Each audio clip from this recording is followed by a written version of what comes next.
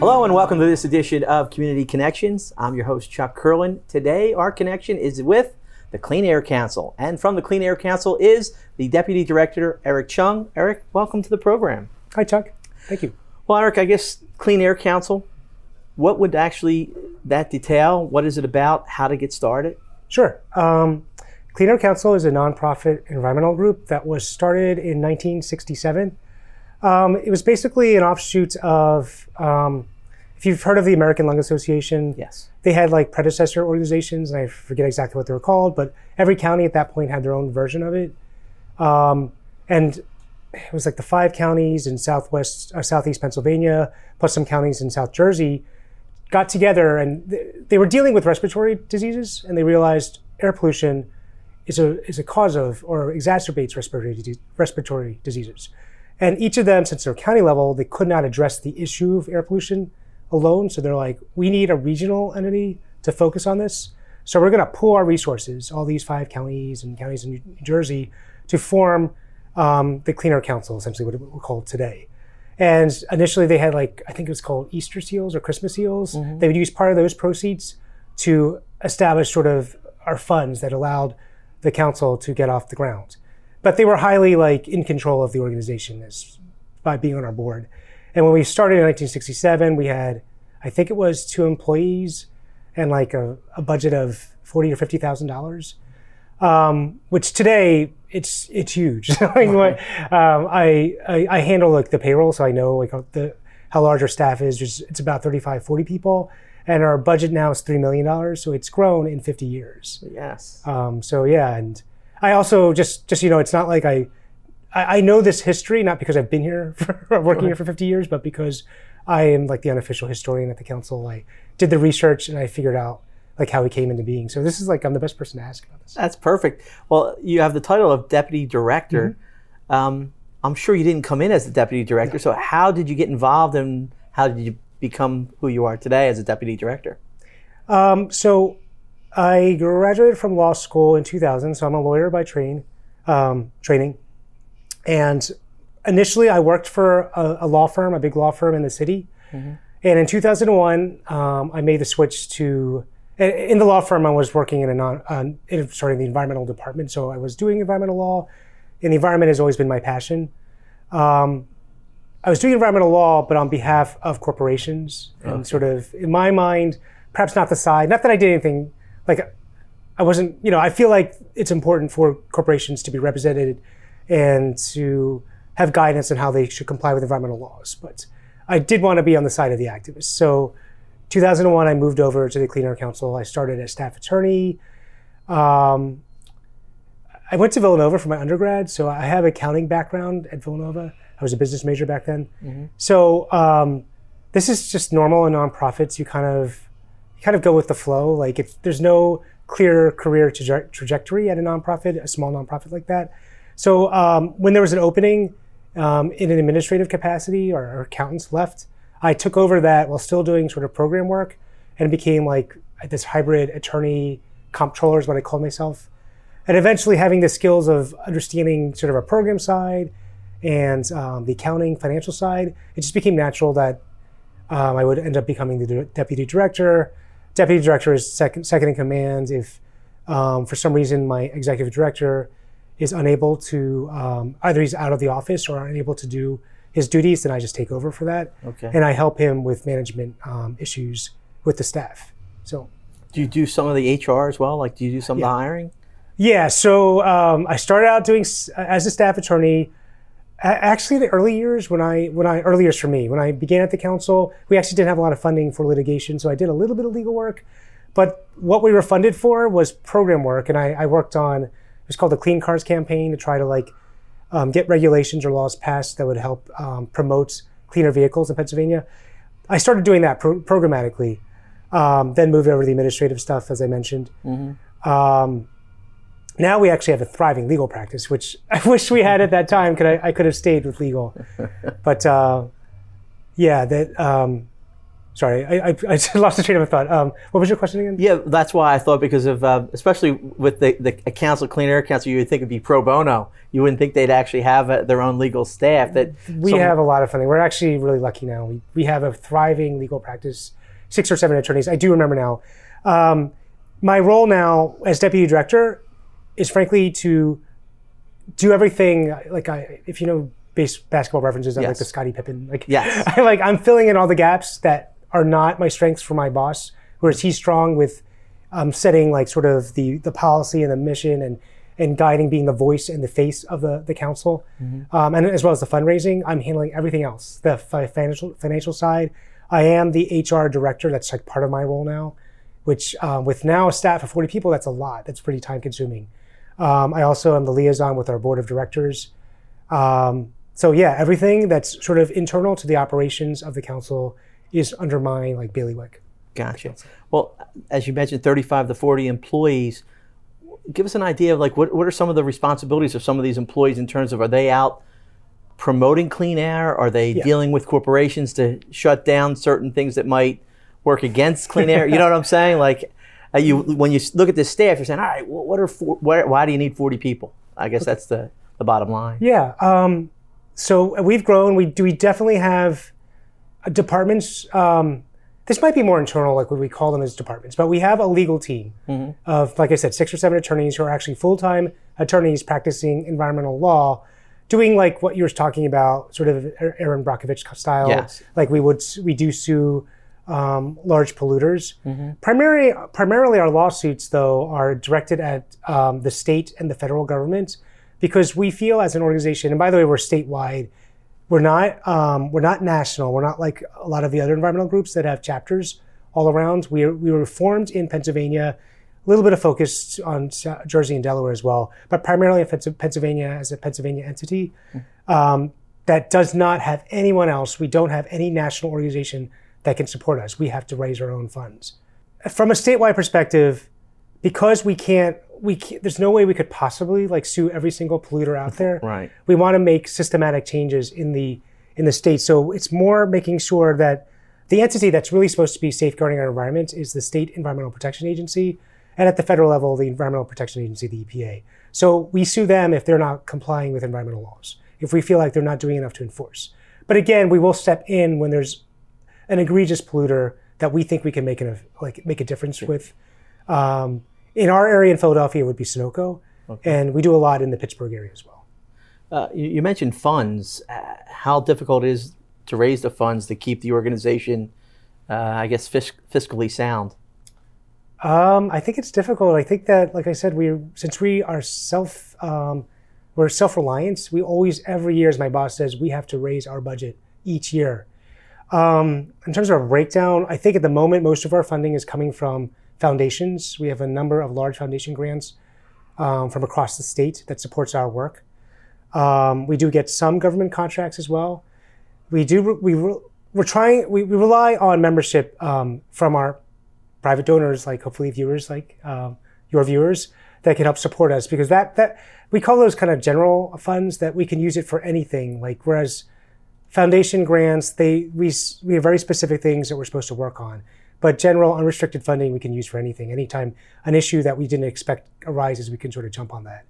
And, while we have maybe like 20%, 25% of our revenues coming from general support, we would like to see more of that. So yeah, we definitely could use some support from your viewers. I wanted to jump back. So besides the legal department, because I'm an attorney, I often will focus on them, but I don't want to be amiss and not explaining the other staff as well.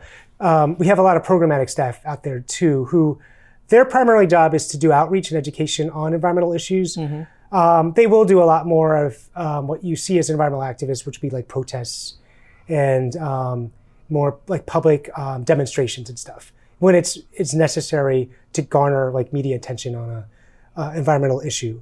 We also do like community advocacy as well. Yes. I'm trying to think of what else. Then we have an administrative staff, which is what serve under me. We have an outreach team, a fundraising team that goes out and knocks door to door. So I feel like we come out to the Upper Merion area. So you maybe have seen our canvassers once in a while. I'm trying to think if there's anyone else. I think that covers basically our staff. We talked a little bit about fundraising, and I'm sure that's a big issue with the Clean Air Council. How does that coming about now, and do you have a number of people that are really knocking on doors trying to get whatever you can get?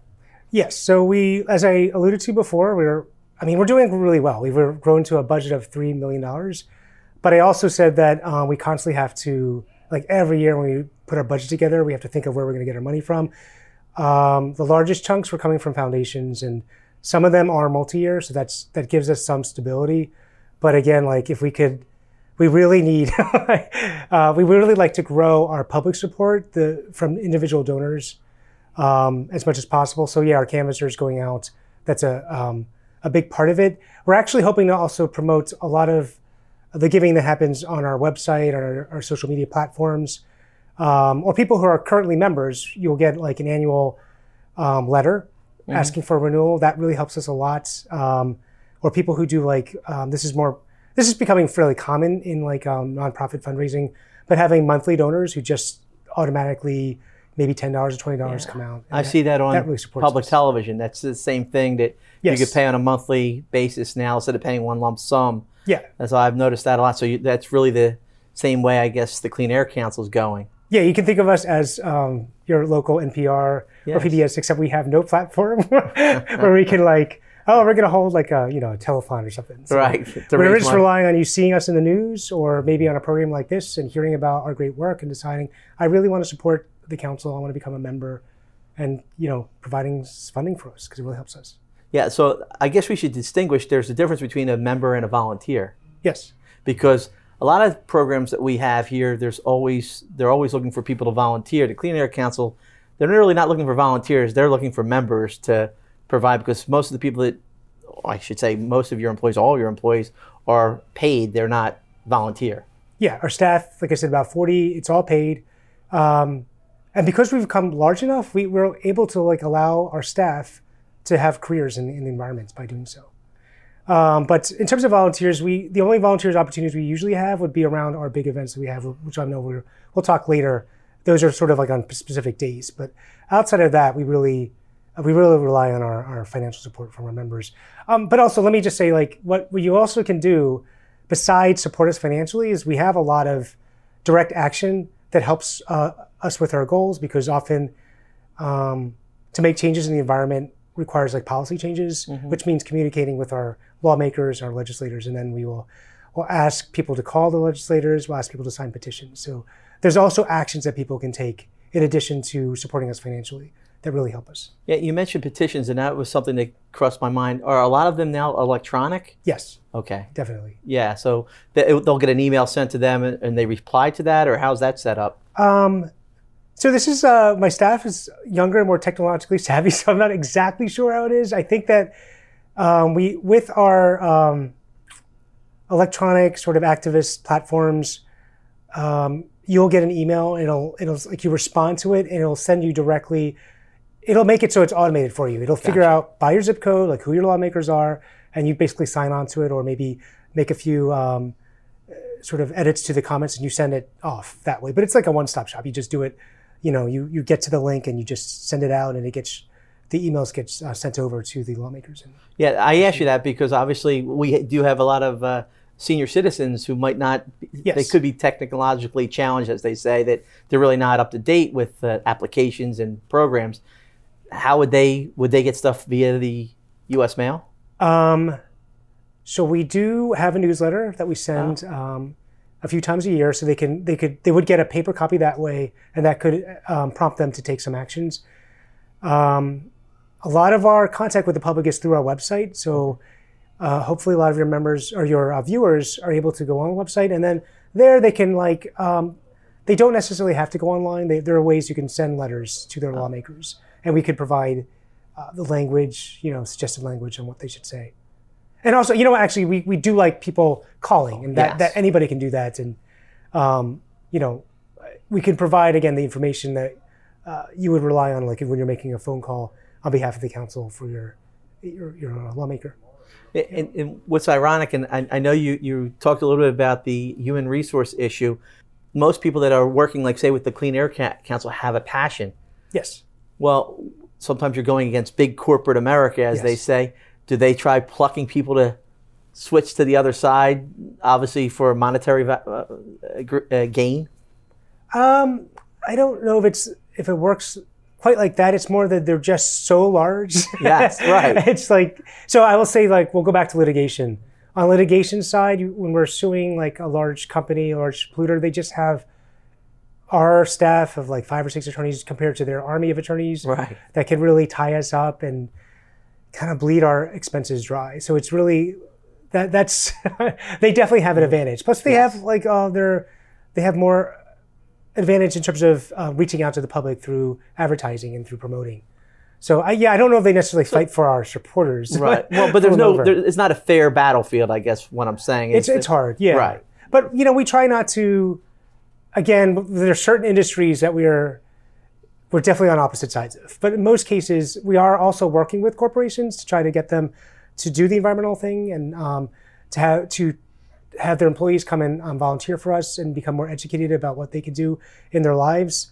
So I don't necessarily see the Clean Air Council as anti-corporation, Right. but I do see it as we're pro-environment, we're pro-community health, and we think that everybody, even if you work for a corporation or if you don't work for a corporation, you can play a part in helping the environment and helping to clean our air.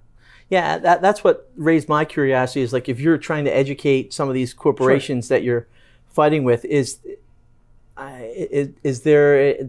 everything come to a common ground, or is there friction between the two? Because monetary gain also comes into play at the expense of the environment, as we know. Yeah, there are definitely ways they're definitely depends on the industry, of course. Right now, I'll just point out, like, natural gas is a campaign that we're heavily working on. It's very hard for our interests to be aligned with like a natural gas company's interest that is trying to, do more drilling, more fracking, which we see as has environmental harms. But let's talk about a different industry.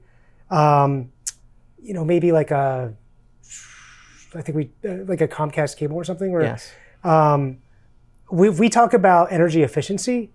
That has environmental implications for us because if you use less energy, and by the way, so the largest source of pollution in our area is either coming from transportation or from the use of power plants, like or refineries for energy production.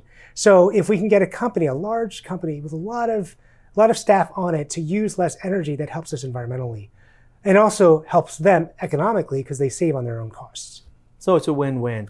We could always use more funding.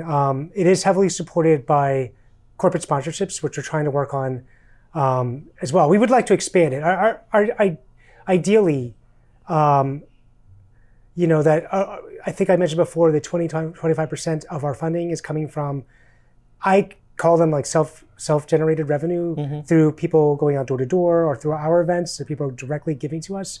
I'd like to see that closer to 50%, so we can rely on that more when maybe certain like private foundations perhaps decide to give us less money, or there's issues with our government contracts or like that, those can dry up. But if our members who keep coming back for us, that's our sustaining support for us. That's what we can always rely on. And I'd like to see that to become a larger share of our revenue. Well, I know you mentioned in the last segment some of the large corporations that you've been working with, and one that you mentioned specifically was Comcast, and they are doing some. So your message is coming across because they're cutting down the carbon imprint with driving, and they're doing that with a shuttle service. Yes. And have you found that to be very beneficial?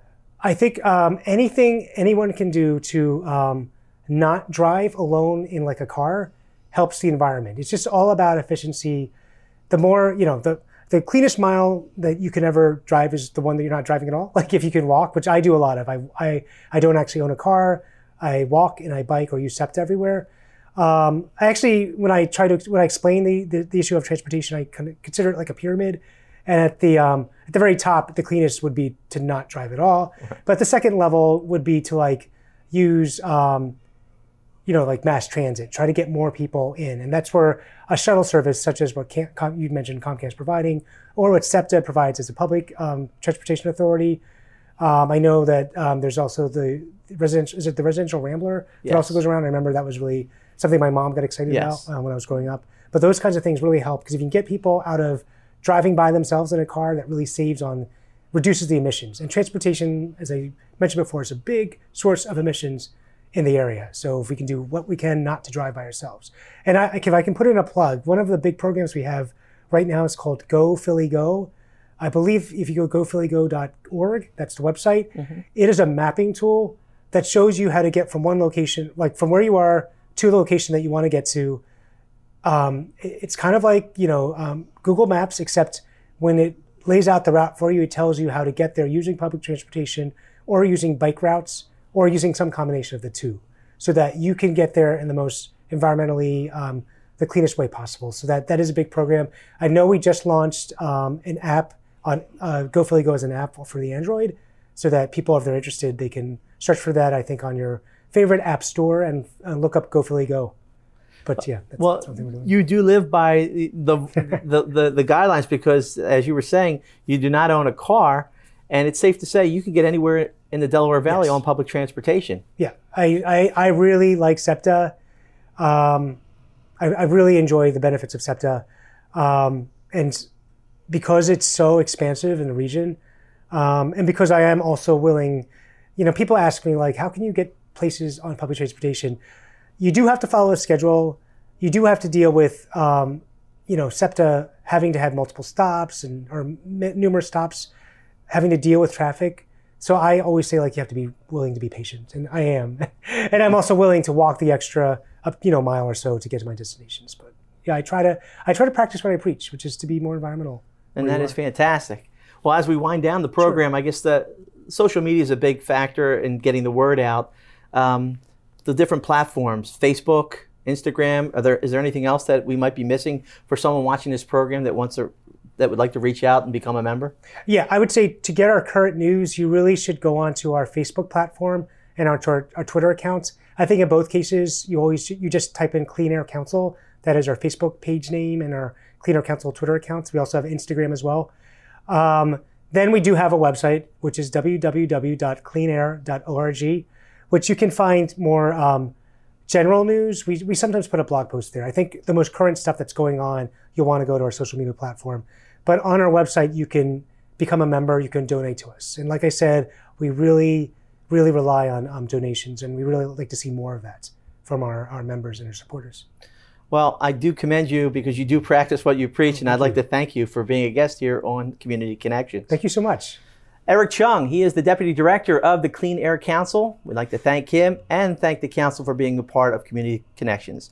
From all of us here at UMGA Television, I'm Chuck Curlin. Thank you for watching.